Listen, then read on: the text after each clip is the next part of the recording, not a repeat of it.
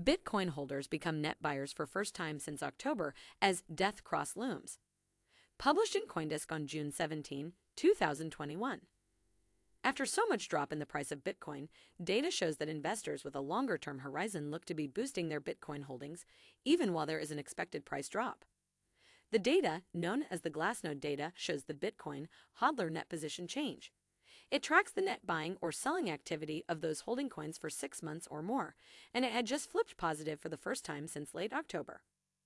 In a June 16 commentary, Delphi Digital says that it shows that HODlers are buyers and that this net position of BTC HODlers is a strong indicator of how longer-term investors are thinking about Bitcoin.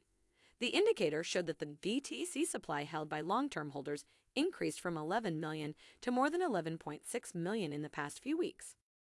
However, while holders are doing this, it does not necessarily mean that market would turn into a sharp bull as in the past. Data have shown that sharp rally bullish trends mostly pick up the pace after sustained accumulation by BTC holders. As seen in 2018, when it was positive but Bitcoin was marginalized, and in 2019, when it was negative at $5,000 but Bitcoin rose to $13,000 at the end of June. More so, Kraken's research posits that we are in a BTC bear market. With all these assertions after the announcement of the Glassnode data, macro funds, which just bought Bitcoin as a store of value, may sell if U.S. Treasury bond yields continue to rise.